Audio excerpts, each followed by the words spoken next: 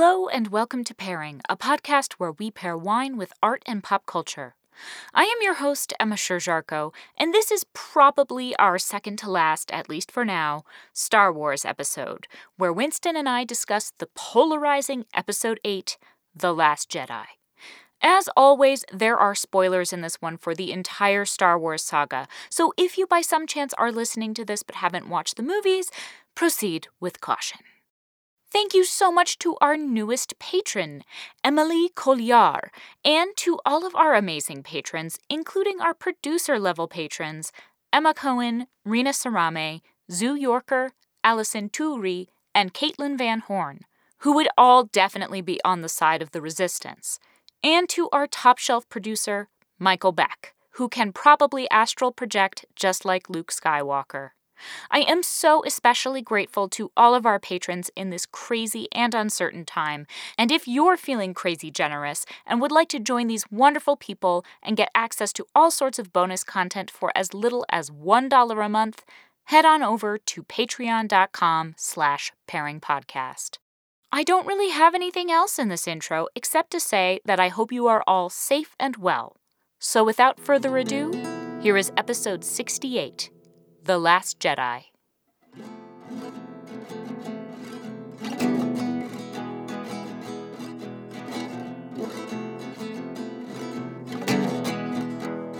Hello and welcome back to Pairing. Welcome back. Welcome back. To that same old pod that you left before.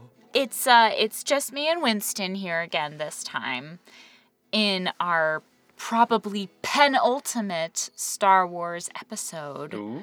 About Episode 8. It's been such a long journey. It's been crazy and fun. Episode 8, The Last Jedi. Now, I know that you and I, Winston, are both big fans of this movie. Mm-hmm.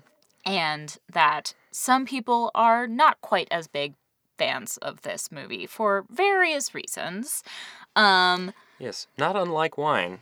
A lot of the worst people have very strong opinions about it. Well, yes. Yes, there's definitely, the evil racists who don't like this movie, but there are some people whose opinions I respect who I don't think are racist, who don't love this movie, and I do think that some of their criticisms are valid. So I will try to play devil's advocate a little bit so this conversation isn't just us being like, we love the movie, it's great. Okay, I'll allow it. End of discussion. What a great podcast What we've a great made. podcast. But yeah, so I was thinking back to the first time we saw this movie. I remember we saw it in theaters, probably opening night or shortly thereafter. And I remember my first impression of the movie was that I didn't love it as much as I do now at first. I think that's because this movie is very different from most of the other episodic films in the Star Wars canon, and it challenges its fans and audience much more than any of the other films, and it does some weird things and makes some unusual choices, and personally, and so I think I left it not loving it as much as I do now because it wasn't quite what I expected. But over time, every time I watch this movie, I love it more and more and more and there's more in there I discover every time, and I think it's probably my second favorite after Empire. I really like it a lot. It's very subversive. Yeah. It's subversive of the entire Star Wars mythos Mm-hmm. in terms of who's good and who's bad. And, Yeah. I think a lot of people quibble with it because they're like, oh, well, you had the ambition to do a thing, but you screwed it up. And I'm like, you're a screenwriter. And they're like, yes, I am. I'm like, you didn't write on the Star Wars movie. No, I didn't. I'm like, that accounts for all of your opinion. All of you, every single one of you. Sarah, Rafa, all of you. I'm calling you out by name. You're all wrong. Your subjective opinion is wrong. Your expertise is meaningless. You're just mad you didn't write Star Wars. And that's okay. I still love you. So that's Winston's opinion. I will now not justify that at all. Oh, yeah. Well, you don't have to. You're a white man. Yeah. Take that. Everyone? No. So I do think that there is an argument to be made.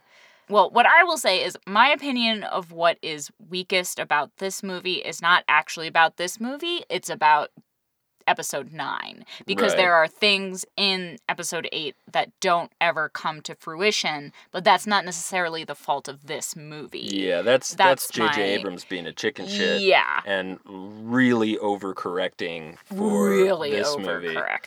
Which it's like, okay, maybe we didn't get the formula exactly right, but it sort of had the opportunity to take everything in a new and exciting direction. Yeah. And for Rise of Skywalker, I mean, we'll save it for that episode, but they kind of were like, okay, let's pretend that second movie didn't happen. Yeah. Yeah, that's very much what it felt like. So. And so I do think that there is some validity to the criticism that because I think Chad was saying this, Chad Ellis, who was our guest on the Force Awakens episode, and they had many, many great, wonderful thoughts about episodes 7, 8, and 9, and the whole series as a whole. And I think, I might be misquoting them or paraphrasing in a way that's not correct, so we'll have to go back and listen to that episode. But basically what they were saying was that my impression was that this movie has some of the strongest moments in all of Star Wars, but that the film as a whole is not quite as cohesive as some of the other ones. I think that is potentially a valid criticism. Yeah, I would say that I think I think there's an argument to be made that it's a little tonally inconsistent. Mm-hmm. Like it starts out very, very grim, and then it kind of gets kind of silly, goes off on its Marxist thing. Yeah. So the whole like the cruel tutelage of Luke Skywalker thing, where they have to make him a crabby guy, and everyone has an opinion on how that should have been written. I think that part is actually great. Luke's part of the movie, I think, is perfect. Yeah. But a lot of people hated what they did with Luke. Right, and a lot of people hate the Canto Bite. A lot of people hate the Canto Bite sequence. Bite. We'll get into that for sure. I did want to start off with a couple of wine pairings. Please do. If that's cool. Yeah. Because I had a couple of thoughts for this one. The first thought being, just because, as I was saying, like, this is one of the few movies that I didn't initially love. Like, I didn't not like it when we saw it, but I didn't love it, and now I love it. And so I was thinking about that. I was like, that's unusual. That doesn't happen to me a lot with things, generally, but with movies. But I was thinking about, okay, so what's a wine that initially I, like, didn't care for or kind of nothinged, and that now I love? And that wine, the first one that came to mind for me is Dolcetto, which is an Italian red wine. It's I'm going to talk mostly about Italian wines for this episode. I don't know why, but sounds good. It was what came to mind, and then I ran with it. So Dolcetto is one of the grapes coming from Piedmont. So Piedmont is where Barolo and Barbaresco are. That's where Nebbiolo is king, so to speak, quote unquote. But the like more everyday drinkable table wines are Dolcettos and Barberas. And I've always liked Barberas, but I don't know if it was just the Dolcettos that I tried when I was first getting into wine. I was just like, these don't do anything for me. Okay. And it wasn't like I hate them. I was just sort of like, like this is not something I would ever choose to drink. Right. While now I have tried many Dolcettos that I love, and it's actually one of my favorite just go-to red wines. Is there like a consistent kind of flavor profile that they have? Yeah, it's pretty, so generally it's like sort of dark red fruit. I think what's a little inconsistent, they're usually not too high in tannin. Okay, so it doesn't kind of have that lip-smacking quality that a Tempranillo might have. Or a Nebbiolo, because Nebbiolos are really, really high in tannin. And tannin's actually technically what dries out your mouth. And acidity is what makes your mouth water. So they're kind of always in play together. Got it. But like the dark and light side of the force. Exactly. I'll be here all week. Didn't even plan it. But dolcetto, it's funny because I think dolcetto literally means little sweet. Little sweet one. But it's not sweet. It's very dry. But like many wines, they vary in quality and, can vary in flavor profile a little bit. But the good ones that I have had are dark fruited, just enough tannin to them, well balanced with acidity. They're perfect pizza wines, pasta wines, just kind of like every night drinking wines.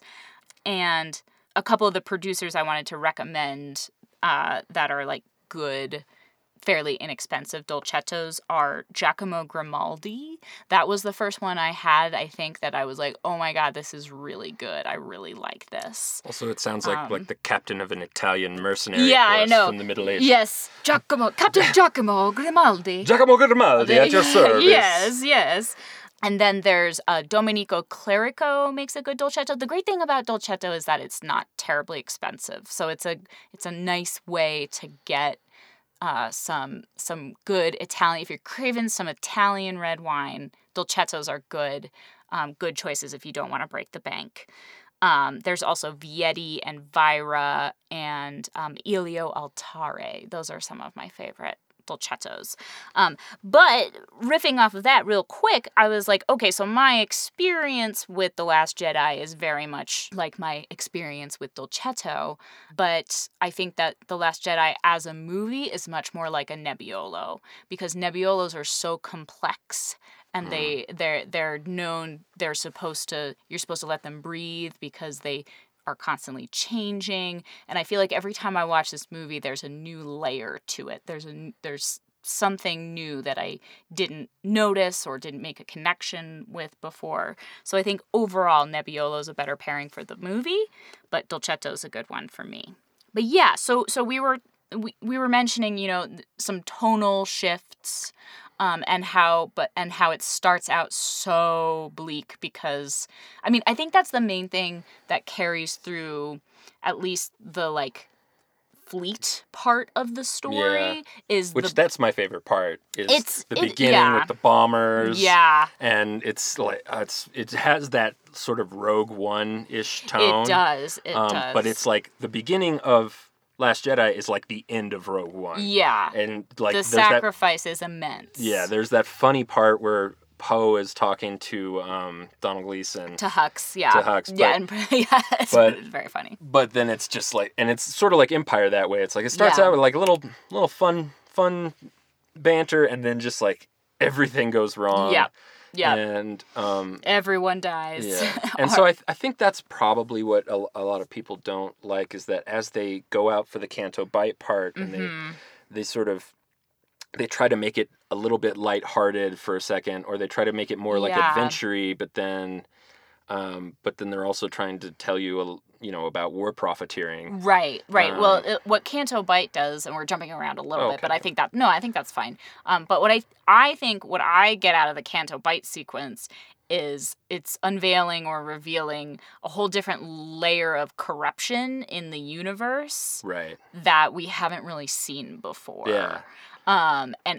And Rose Tico kind of represents this kind of working class, that's true, or lower middle class maybe, that we don't get to see a lot of in Star Wars. Like there's Rey, and I guess Luke is technically sort of part of that class, but he so quickly becomes... Yeah, but he's magic. Yeah, he so quickly becomes magic, and Rey is, she has a hard life, but she's completely isolated, and she's living a very different existence. But Rose is someone who grew up in society, right? A disenfranchised person, and I love her character. And what people have done to Kelly Marie Tran is just absolutely despicable. So yeah, I wanted to say that. But yeah, so that's my feeling. Maybe why I didn't love the movie at first is because at first watching it, it does feel a little what's the word I'm thinking Helter of? Skelter. Helter Skelter, maybe.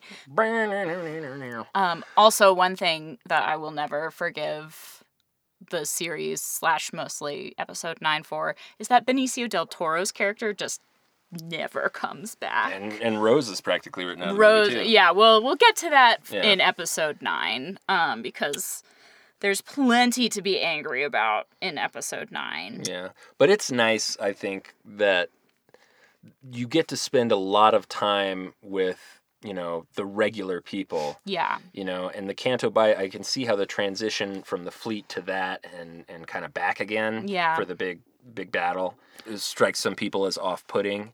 But I think I don't know, I like that they were like, A, you're losing, and B, you're not necessarily the good guys. Right. And that's so much of Star Wars is like winning against incredible odds and very sharp and clear divide between the good and the evil people. Right. The bad guys helpfully dress like fascists. Yes, it's so convenient. Dress like Nazis. Yeah. And I like that spirit, and I think it really has to do, I think a lot of it has to do with like the color palette and how it's so different from the rest of the movie. And, they try to make Canto Bight into its own kind of like cantina at Mos Eisley, but for rich it's basically Star Wars Casino, it's like Las Vegas or something. Right, yeah. And so I get that, but I don't think what they're trying to do with Benicio del Toro's character is wrong, No, I like the choices they make with him. I like the sort of, again, moral ambiguity and the message that he presents, but it's just like he presents it and then pieces out. And I guess that's okay. That we're like, okay, we don't know what happened to this dude. We expected to see him again, I think. Yeah, because it's Benicio del Toro. But I love about the movie that it kind of says, even if the rebellion's right, or the resistance is right, not everyone wants a part of that. Because at this point, it's 3 generations of war that we're talking about? Yeah. And there are people who are like, I don't care. Yeah. He says something like that at one point where Benicio says, you get them today, they get you tomorrow, or they get you today, Yeah. And his weird little stutter. Like, I think people didn't like that. Yeah, I mean, I liked it because I thought it was a bold character. Yeah, well, it was clearly Benicio del Toro being like, all right, I'm going to make a big choice. And I'm Benicio del Toro, so probably nobody's going to tell me not to. But yeah, and like his character, I guess, in fairness, just kind of exists to be like, I'm teaching you a lesson. Right. But the lesson that he's teaching is, I mean, if you could equate it to anybody, it's maybe Lando in Empire. Sort of a similar kind of, he's not totally bad, but he's not totally good yet. But you basically still like him.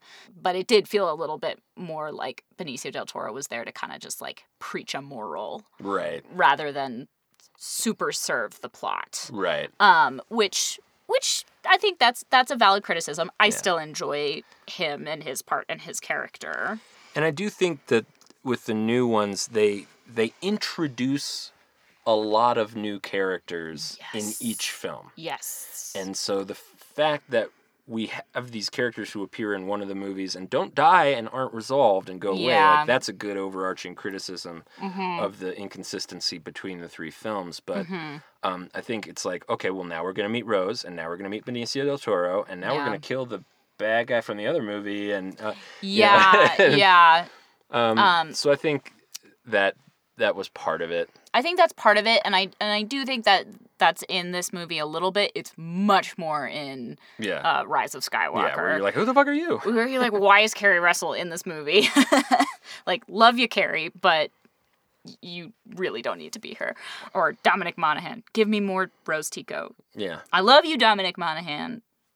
You are one of my favorite people, but you didn't have to be in this movie. That also, one thought that I did have about this movie is that I do think it's the one, even including Rise of Skywalker, that has the most different storylines happening simultaneously. And so you've got the fleet. Right. So Poe and Leia, and then Holdo. Also, we get Laura Dern. We get I do love Holdo. I think she's great. She's also, when I first saw the movie, I did not love her, and I did not love her character. She's one of my favorite parts. And now I love her. Yeah. So that's another one that I did a 180 on. But so there's their storyline. There's Rey and Luke, and then Rey and Kylo, and Kylo kind of has his own thing going on as well. And then there's Finn and Rose. And so that's a lot. That's a lot of different storylines to be keeping engaging and connected all at once. Yeah. And I mean, in Empire really it's the two. Yeah. It's like Luke's story and then Leia and Han and everybody else. Yeah. And this is like, we can do 4. Right. and so it's a very ambitious thing to do. It is ambitious, and I personally think it works, but I could see how for other people that might be too much and maybe feel a little too disparate. Or like jammed in. Like I've heard from some people like, well, if you want to do this Canto Bight thing, you need like half the movie to take place there. Mm-hmm. It's just like we show up, we meet the dude, we run away on horses, and then it's gone. You know? Yeah. And it's sort of like kill your darlings, I guess. You know. Yeah, and I do feel that a little bit with, it's like in Rise of Skywalker when they meet the other ex-stormtroopers. And I'm like, this is really interesting, but like there's so much going on in this movie. Like I want more of their story, but it's almost like between Last Jedi and Rise of Skywalker, they should have been 3 movies instead of 2 movies. Yeah, or or make it like a Star Wars saga about the ex-stormtroopers. Sure. I think all of that. I think all of that is true and fair. And here's why none of it matters.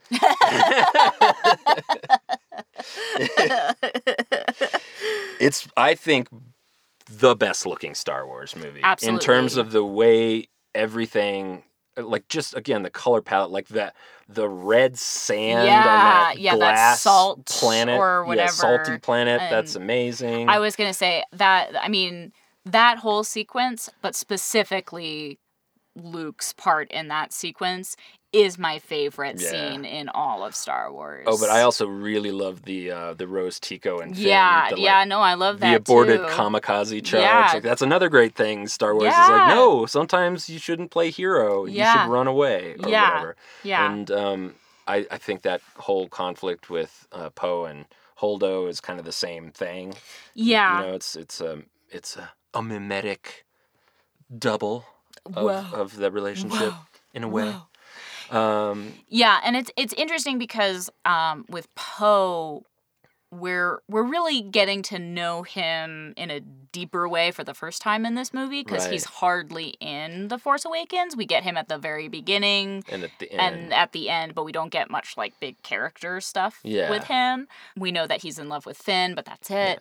Yeah.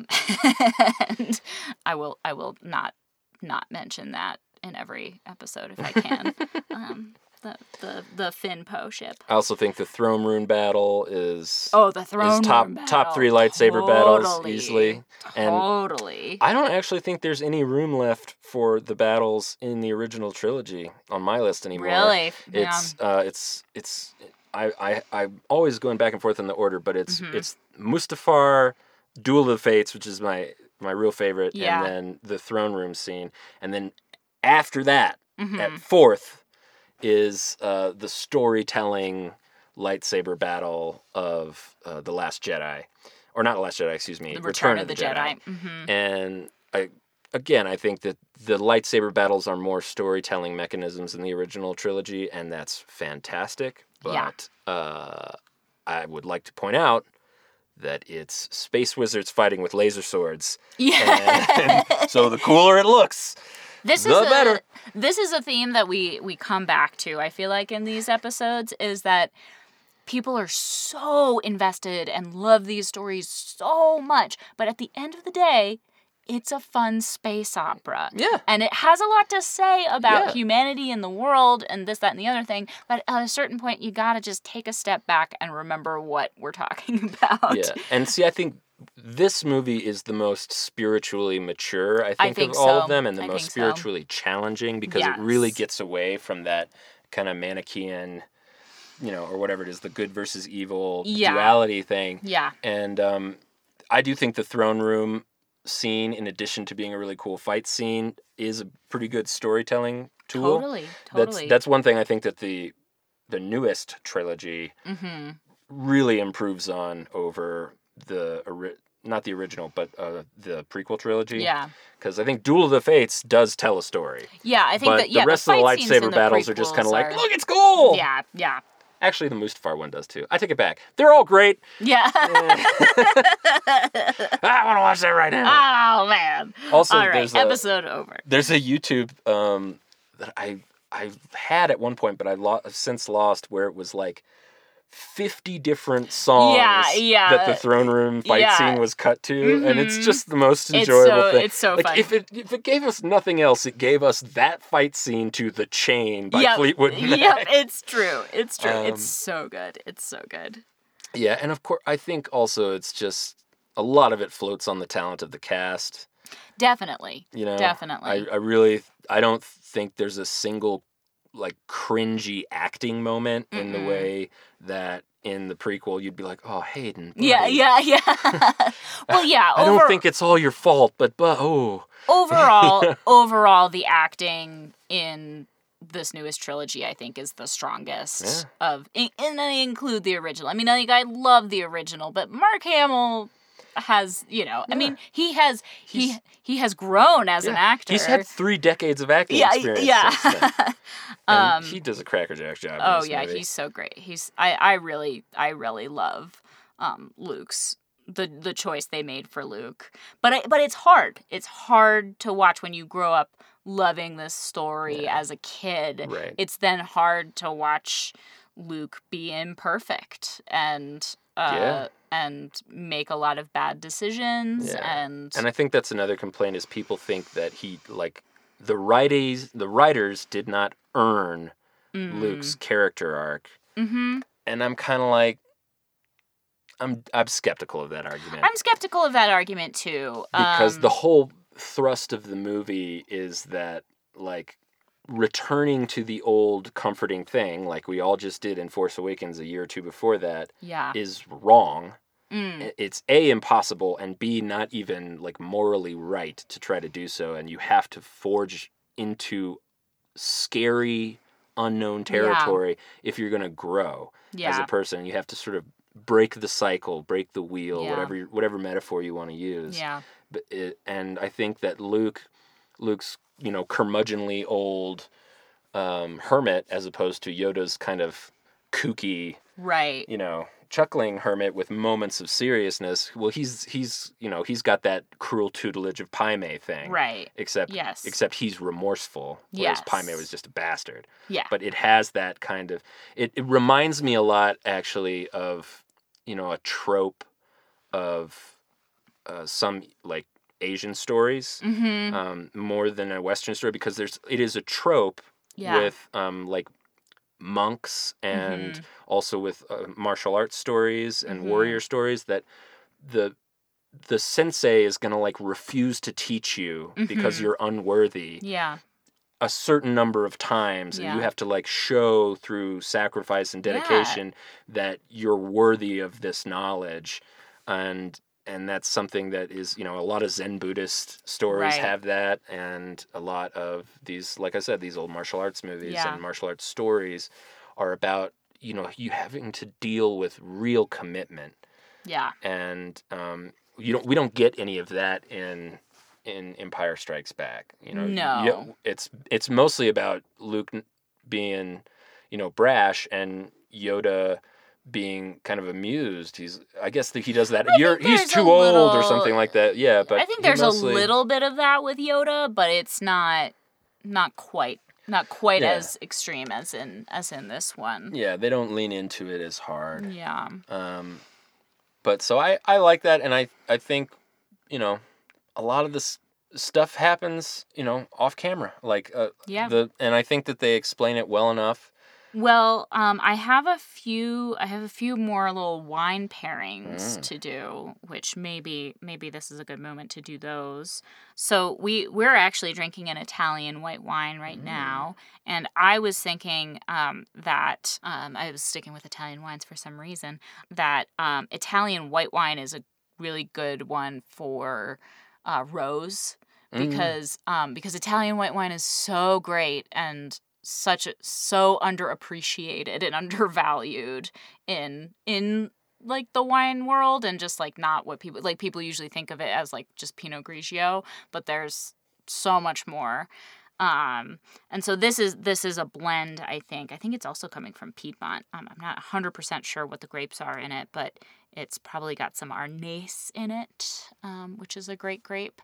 But something like that, or a Falangina, which is one of our favorites. Yeah.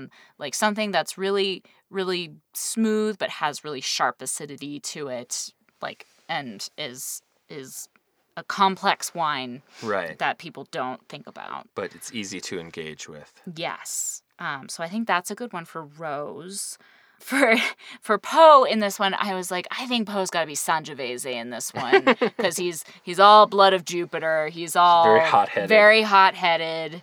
We're getting. I gave him Tempranillo in the last one. Otherwise, I would have given him Tempranillo again in this one. As everybody knows, Tempranillo, Winston's favorite grape. It's true. And Sangiovese is mine. So, but I think that's a good one for Poe, because he's very saucy. Thank you. He does get a lot of people killed. He sure does. Yeah, the Poe's story and relationship with Leia and Holdo is really, really interesting in this one, I feel like. And that's another thing that just kind of gets taken away a little bit in Rise of Skywalker. Yeah, they don't have room for it. The complexity of Poe as a leader. Right. They sort of just forget about it and like, no, you're great. Like, you just lead, do it. Yeah. While in this one, they're like, you have to be careful. You have to be really careful. And also, women should probably lead. Yeah. I had a hard time. I wasn't sure what grape specifically to come up with for Rey in this one, but I feel like she's an unfined and unfiltered wine.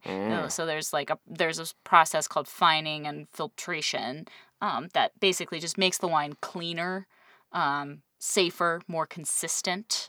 But there are wines that are unfined and unfiltered, and it's a risk because there's more likelihood of something going wrong with the wine if you don't go through those processes, but it can yield like a really great, quote unquote, natural raw wine. And I feel like that's a good one for Rey in this, because she's kind of all raw power. And that's another interesting thing in this that I wanted to talk about a little bit. And we talked about a little bit with Chad in the Force Awakens episode. But Rey's relationship to the Force is very different from Luke's relationship to the Force in the original trilogy. How so? Well, I think she's kind of just got a little bit more raw power. And while Luke immediately is kind of like training and honing, and he's got a little bit, of the impetuousness, but I feel like Rey's got this immense power that's like waiting within her. And there's that whole sequence of, you went right to the dark side. Right. Which is supposed to be, I know it's supposed to be a foreshadowing of the fact that she's the Emperor's granddaughter or whatever. I don't know. But I thought that's another thing that I loved in this movie and hated in Rise of Skywalker. Yeah. The idea that Rey... That you have to be part of a special magic family. It's very Death Eater. It is. Only it's the Skywalkers and the Palpatines. Yep. Yeah. And so it was like, why can't she just be some random person who has this immense power with the Force? So yeah, I like that, and I do think she's more of a live wire, I guess you could say. Yes. And she is always kind of in search of a family, in the way that Luke is orphaned in the movie, But he kind of immediately then has a family around him. And so she's always kind of looking for that. Yeah. And craving, and also craving specifically parental figures, but specifically father figures, with Han in the first movie and Luke in this one. Yeah. I think for me, for Rey, I would just go back to the Asian tropes and say like a Daiginjo sake. Yeah, actually, sake is good, or like a Nigori sake maybe. That's a little unfiltered. Yeah. Though that's a little too sweet. Yeah. I think those can be too sweet. But yeah, like a Daiginjo or a Namasake, because those are the unpasteurized ones. Oh yeah. Like the Wind in the Woods that we really like. That's a good one for Rey, I think. And then, conversely, I think Kylo, since I'm sort of sticking with this Italian theme for some reason, I think Kylo is a super Tusken, because he's very heavy-handed, but has the capacity for greatness. So super Tuscans are wines from Italy that are made with French grapes, so they're usually made from Cabernet Sauvignon, Merlot, Syrah, Cabernet Franc, something like that. So they're typically heavier and more tannic than most other Italian red wines, because most other Italian red wines, they can have weight and tannin to them, but they're usually a little brighter and have like more acidity to them. And the super Tuscans are a little bit heavier. And so I feel like that's a good one for Kylo, because he's always trying just a little too hard. Yeah, he's definitely compensating for a lot. It's not that he doesn't have power. It's not that he, is incompetent. It's just that he's overcompensating. Well, is it a blend? It's usually a blend. So, it's not always a blend. Yeah, because he's got the struggle within him is, I like it because it's so much more apparent in both Force Awakens and in this movie that he is like really conflicted in a way that Darth Vader, they don't even bother to try until... And that's kind of the beauty of Darth Vader. It's a testament to how well Vader is written and portrayed, that he can make that switch in the last movie, and you're like, I buy it. Well, and it's a cool contrast, I think, with Darth Vader, because whereas Darth Vader and Luke have this very calm conversation, he's like, I feel the good in you. Yeah. It's too late for me, son. Yeah.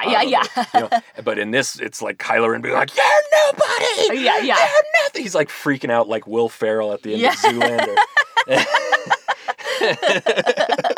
I invented the piano key nectar! He made this mask! I made my own mask! And Rey's like, I don't think so. And I also want you to point every gun at that man. Yeah. He's so mad all the time. But and I like that Rey ends up saving them at the end of the movie. Yeah. Because she is somebody who's actually spiritually balanced. Yes. And I think that's really cool. And I think far from it being a Mary Sue quality, it's consistent with the theme of the movie that like there are just regular people who nonetheless have like really advanced and mature ways of perceiving the world. You don't have to. I mean, she is super magic, and totally just as Mary Sue, as Luke and Wesley from The Princess Bride, and every other Mary Sue out there, but. There's nothing new about that or bad. I don't love calling her a Mary Sue. I just don't think it's useful. I think it's a sexist kind of term. Yeah, it feels kind of sexist, and it doesn't feel. It feels like it simplifies her character, because I really do think she's got more going on. Well, I also think that the concept of the Mary Sue is a little silly. Like, why don't we talk about the concept of the Mary Sue? Would you mind explaining it? So the Mary Sue, and feel free to correct me, anybody, everybody. But as far as I understand it, the concept of the Mary Sue comes from fan fiction. Specifically, the Mary Sue context is supposed to be like a Star Trek fan fiction, and the fan writes themselves into it as a character who ends up like always saving Kirk or always giving Spock that answer to the thing he needs, or same thing with Data. Like she's as smart as Data and as brave as Riker and as wise as Picard. Basically, it's a character who's not interesting because they know how to do everything. Kind of perfect, no conflict. And I don't think that that's fairly applied to Rey, because I think Rey does a great... You know what Rey actually does a great job of, I think more than, young Mark Hamill and Luke, is you really feel like Rey is a refugee. Yeah. You know, I know that happens to Luke, but you really feel from the minute of the first film of that trilogy, and definitely all of this, she's from like war-torn, post-apocalyptic Star Wars universe. Yeah. And so her search for family is, I think, really spiritually profound, because aren't we all, man? Yeah. And she's not content at any point in the movie. She's constantly striving for like more spiritual growth. She's trying to figure out the bigger picture, because to her, the dark side and the light side, it's kind of unsatisfying. Yeah.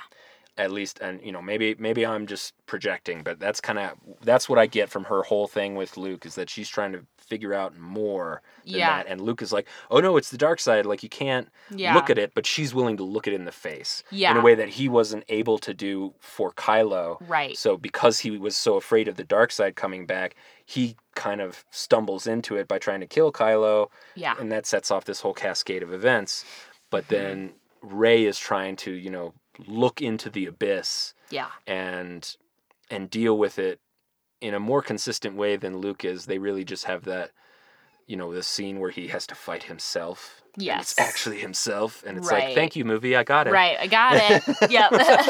Yeah, that's a little heavy-handed. Yeah. And I mean, there's a sort of similar thing when Rey has that, what is it, the mirror, reflection, the mirror scene. Yeah. Yeah, and that was one. I like that a lot. Well, so again, that was another thing that when I first saw it, I did not like it. You were like, thank you for beating me over the head with that. Yeah, I was like, okay, Rian Johnson, I get it. You're a creative artist, but I did think it was a cooler way to do it, like with the snaps and everything. Yeah. I just thought this film, I think, uses visual storytelling. Yes. In a really great way, and that's part of why I like it. I think it. And a more unusual and creative way than most of the other. I mean, the Star Wars originally was incredibly creative and new and novel when it came out. Now it's sort of all in our, visual lexicon, and I think this was the first movie that really did. First episodic movie, because I think Rogue One did a lot of that too. But I think all the iconic moments from this film, they don't have dialogue. Yeah. There's no speaking in what do you remember from this film? You remember, or if you're me, you remember Rose's sister in the bomber. Yep. No dialogue there. Yep. But it tells like this amazing, that's brilliant. It's heartbreaking to watch that character, who we never see speak or do anything else, die. And like her whole arc is complete in like 30 seconds. Yeah. And it's incredible storytelling. And then you have, of course, the Luke shoulder brush. The shoulder brush. Best and moment. Then the burning X-Wing tree with Yoda. Yep. So like those are the big images. That, and then when Holdo turns the fucking Mon Calamari cruiser around. That's a big one. Kamikazes it into the thing. I love it. And it's silent too. Yeah. Yeah. And it's the one time Star Trek does, or Star Wars does silent space. Yeah. And it's so fucking good. It's so good. It's so powerful. So it just really is good at telling that kind of quiets, and you see Luke's little daily routine. Yep. His little hermit That's another routine. thing that people hated, was him milking the weird creatures. Oh, I didn't realize you didn't like weird puppets in Star Wars. Yeah. Lunatics. I know. You sociopaths. Get out of here. You. Well, no, but baby, they're breasts. Yeah. They look like breasts. That's not okay. We can't see that in a Star Wars film. Anyway, I'm being I don't not know. sure if you can We read my tone. We but... see a whole lot of stuff in the Jabba's palace scene that I would argue is a lot more inappropriate than Luke milking something. Totally. It's just First of all, have you seen a cow's udder? It looks pretty weird. Yeah, well, it's like a funny visual joke. Right. And but some people were really offended by it. See, I think those are bad faith arguments to me. Oh, to me too. Because that is just trying to find something like, I'm sorry, there's funny puppets in every single Star Wars movie. Yeah. Maybe there weren't enough in the prequel trilogy because it was all CGI. Yeah. But like, Salacious Crumb in Jabba's palace and, like they all look ridiculous, but they're super fun and it's part of the texture of the world that it is occasionally silly. Yes. And that's one of the only things, or one of the main distinguishing things I think that makes the Star Wars trilogy work when it works is they have an ability to kind of blend the really heavy and the humorous in a way that, like, say, your Buffy the Vampire Slayer does. Right. Yes. It will occasionally hit that perfect sweet spot. Yes. Where you can really be carried away by the emotion, but like it's still funny. Yes. And then I think, the fair criticism of the movie is that maybe by trying to take on too much, it can't hit that sweet spot because there's a little too much thrown at you, and maybe I do think that it's funny in the right places. Yeah. But then I think, No, I appreciate what you're saying, and I do think I think I agree, because I think the humor is much more sparse in this one. As it should be. And so maybe the fact that when it shows up, it feels disconnected just because it is a little bit. It probably has to do with how widely everything is dispersed. Maybe, I do think it's a valid criticism, as we keep coming around to. That's the one I sympathize with the most. That it's trying to do a little too much. Yeah. And I think it's very successful at a couple of things. Like, very, very successful at a couple of things. Almost, and like pretty successful at another couple things, and then maybe fails, or it just doesn't quite hit the mark on another couple things. Really love the whole you're a nobody from nowhere thing. I love that. That's such a great choice. I love that. It would have been so good if they had followed it through. Yeah. And then you've got awesome. You can still bring the Emperor back in episode 9. That's fine. That's fun, but it doesn't have to be like. Why is it so incestuous? Why is everybody related to each other? Yeah. No, I much prefer the idea of like a new person striking down the old dynasties. Yeah. That's real cool. Yes, I really like that too, and was really super bummed when that got just totally thrown away. I honestly, the worst thing about Last Jedi, in my opinion, is that it feels incomplete because of the radical shift from the second to the third movie. Yeah. So everything that I think Rian Johnson was saying, like, okay, well, maybe I've overcrowded this movie in the service of Disney's, action sequence every so often formula that they have that governs all the Marvel movies. Right. I'm sure it wasn't that different. Yeah. But he's like, well, okay, well, maybe I have few too many irons in the fire, but if I get to see this through, it's going to pay off. Yeah. I think that's the generous interpretation. The other interpretation is that Rian Johnson kind of always does that. Yeah. Yeah, I mean, I think Brick is a perfect masterpiece of a movie, but that's right, he did Brick. But other than that, I think the brothers Bloom and Looper are both like, oh, really interesting. Like, I like where you're going with this. Yeah, and then he's very cerebral. Sort of, it feels like he plants all these amazing seeds and he doesn't actually finish a lot of them. Yeah. Yeah. And so, yeah. And I think if there's one seed that he did bring to fruition correctly, it's Luke's story. Oh, yeah. But I know what a lot of people don't like about Luke's story in this is, as we mentioned, as aforementioned, he becomes a little too morally ambiguous a character. He did a bad thing one time. He did a bad thing one time, and then he left. Oh, you said Luke did a bad thing. That's how I feel about that. Yeah, okay. So the last main wine pairing that because I've paired for most of at least the new characters in this, but I wanted to talk about Finn in this one and if I'm sticking with Barbara, I love Finn. I love Finn as a character. I just want to go watch the movie. I know. Let's go watch the movie right now. It was funny because we were like, oh man, do we want to watch this movie before recording? Like we don't have a lot of time. Let's just wing it. We've seen it so much. But now like talking about it, I'm just like, oh, I want to go watch it. His fight with Phasma, too, is awesome in this one. I love... Finn's fights are underrated. He's so Talk about good. Storytelling, or fighting as storytelling device. Yeah. It's always him being like, well, I don't know what I'm doing. Yep. But I might have the Force. I might have the Force a little bit. Yeah, we're not talking about that. Yeah, again, that's another... We didn't need that.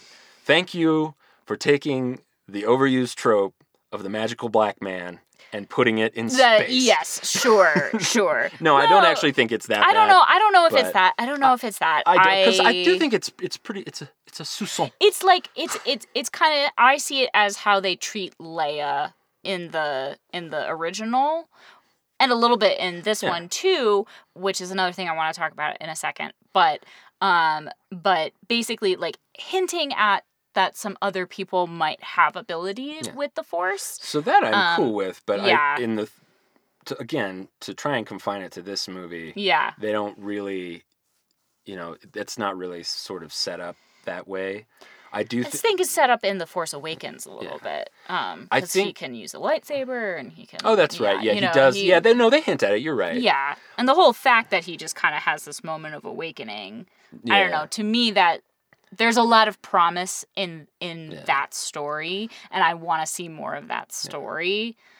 But I think one of my favorite things about Finn's character is that in this movie, as in The Force Awakens, in my opinion, and this is probably because I'm a cis boy, but we are Finn.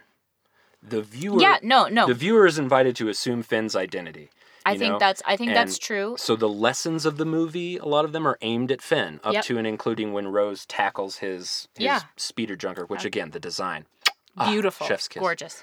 But like, in a way that we are kind of invited to be Luke.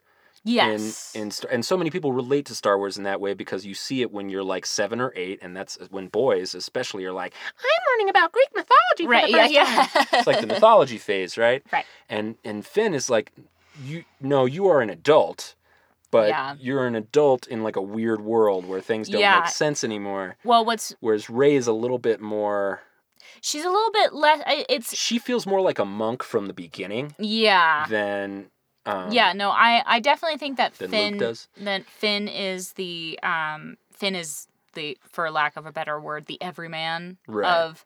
I mean, he's not really an everyman because he's quite exceptional in a lot of ways. Right. But I do agree that especially in the first and second movies, even though he doesn't carry on the whole story of the second movie. No, but we learn about the world as he does. Yes. Like when Finn is like, holy shit, I gotta get out of here and get off this rebel ship.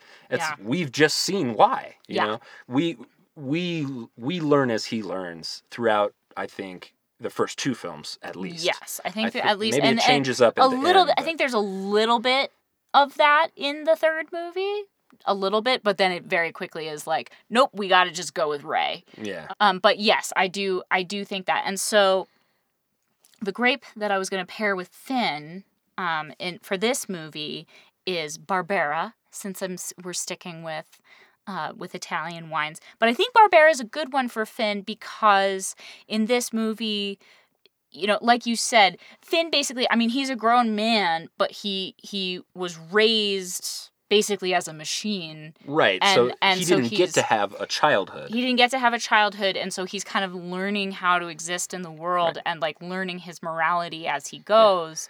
And which gives us a chance to experience it all over again, even though we are grown now. Exactly. And I have a thought about that, but just to relate it to wine, I think that Barbera is one of those grapes that if you're trying to get into wine, it's like you'll discover Barbera once you dig just a little bit deeper. If you're first drinking wine, you'll try the Cabernet Sauvignon, the Malbec, the Chardonnay, the Sauvignon Blanc, like stuff like that. Once you are like, this is cool, this is interesting, I want to dig a little bit deeper, you'll start finding wines like Barbera and Dolcetto and like some other like slightly obscure but still pretty widely produced and accessible wines. And so I think Barbera is a good one for Finn in this one because he's like going that next step now. Like his journey in this movie, in this story, he's taking the next step into like learning what the world is like. Yeah. And so my other thought about that is just what I wanted to mention, and I didn't mention, I don't think we talked about this in the Force Awakens episode, but Finn's character is so important right now, the story of his character, I feel like, because it's important to see a character, a grown character, a young character, but a grown character realize that they're wrong and admit that they're wrong. Yeah. And change the way that they're thinking. And that's something that I think is really important right now. Oh, yeah. The first thing he does in Force Awakens is reject fascism. Yes, very important. And he's trying to run away, but wouldn't you? Yeah. Yeah. And then in this one, his first instinct when they go to Canto Bight is, this is awesome. This is great. This is really fun. And there's lots of shiny things and colors. And why would you hate this? And then Rose is like, where do you think look all deeper, the money comes from? Yeah. Look deeper. And, or look closer. And that's another lesson for him. And so, I think that's a really great thing. And I agree, like, even though he's not in quite as much of this movie as he was in The Force Awakens, or he doesn't, encompass the whole story, we're still seeing through Finn's eyes. Yeah, I mean, the first movie can, I think, pretty safely be called Finn's movie. I think so, too. I mean, like, we get Rey, and she's important, right. But he's with us the whole time. Yes. And so I think, that also just goes back again to the So Many Irons thing, because Empire Strikes Back really successfully does two A-plots at the same time. Yes. Like they're both happening, and we cut back and forth between them, and they're both the main story. Yeah. And this I don't think does as good a job. I think so. I think that one would consider the Finn and Rose plot a B plot, right? More so, and it shouldn't be. Yeah. The one last thing I wanted to mention as I thought about before is I just wanted to talk about Leia. Yeah. Leia. Because we get the moment in this one where she, forces her way through outer space back onto the vacuum of space. Yes. Which is incredible.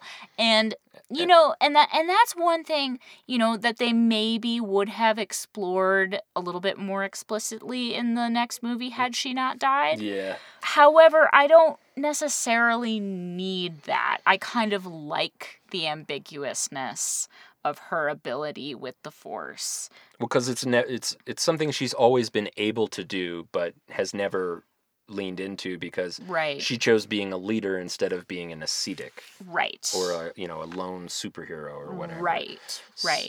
But I do like that one scene, and I just think that's a very powerful moment, and I think that most of the complaints about it are like, I don't know if she should space wizard like that. Right. And it's like, okay, all right. Okay, we get it. The Force works in mysterious ways, guys. Yeah. We get to see Leia, show off what she can really do, even though we've kind of been seeing it the whole time. Yeah. She's perfect as with just that much. Yes. Yes. And she's such a great. Also, don't ever speak ill of Carrie Fisher in my presence. Oh, who? I know it wouldn't be her fault even if you didn't like the thing. Who would? Yeah. But yeah, I don't know that I have any other more coherent thoughts about it, but that I kind of like that. I like that we at least got that moment that was fairly explicitly like, nope, she's magic. Yeah. Well, I guess the way I appreciate it is I like that in this trilogy we get her as the character of the really tired general. Yes. That's like a almost like a national mythos story of like Washington or Yeah. Cincinnatus or something. And in that scene, we see her, I think, kind of unconsciously choose to continue to live Yeah. because she feels she's needed until the end of Last Jedi, when she sort of officially passes the torch. Right. And then, you know, it's just a sort of a denouement for her Right. in the third movie. But in that, it's Yeah. like she is the only other times we see her, she's like sitting down with a cane. Yeah. And Yeah, then she does this, and it's like, yeah. No, it's very true. Like it's also it's a recognizable trope, but it's usually played by a man. Right. And I think that's Yeah, it's great to see her do it, and it's great to see that kind of force thing as a mechanism of like, you know, we're not done with you yet. yeah. Like I know Lost is a whole different can of worms, so that people have I know you've got big feelings about Lost. I do. Well, I have opinions which are correct. Oh, we're going to have to do a Lost episode because Winston and I have very different opinions on Lost.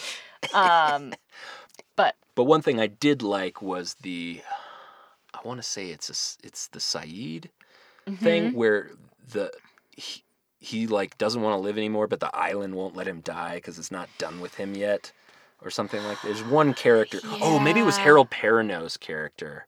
I think it might be Desmond. I don't know. It's somebody, but I like that as a story too. It's like, you know, you may be done, but we're not done with you. Yeah. And the burden that puts on somebody who's really, you know, endured all the tragedy a person can be expected to endure. Yeah. And is done, but like kind of has to keep going for a little bit. I think that's very poignant and very touching, and I think Carrie Fisher fucking nails it. I think so too.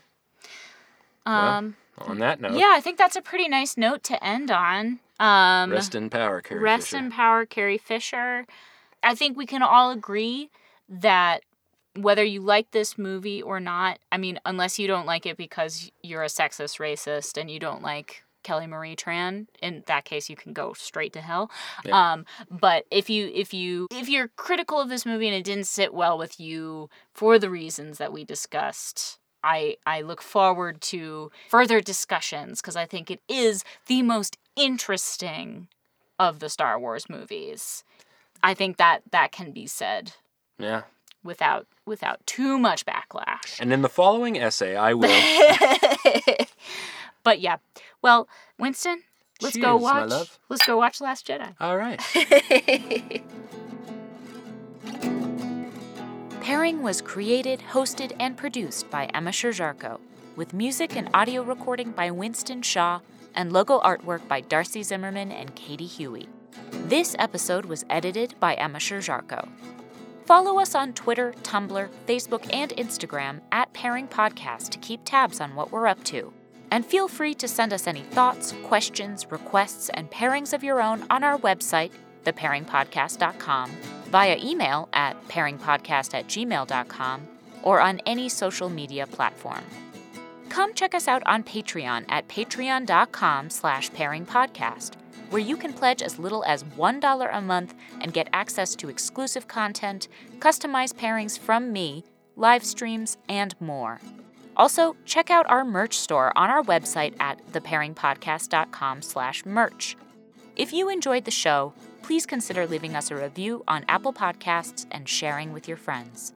Thank you so much for listening to Pairing, where you come for the stories and stay for the wine.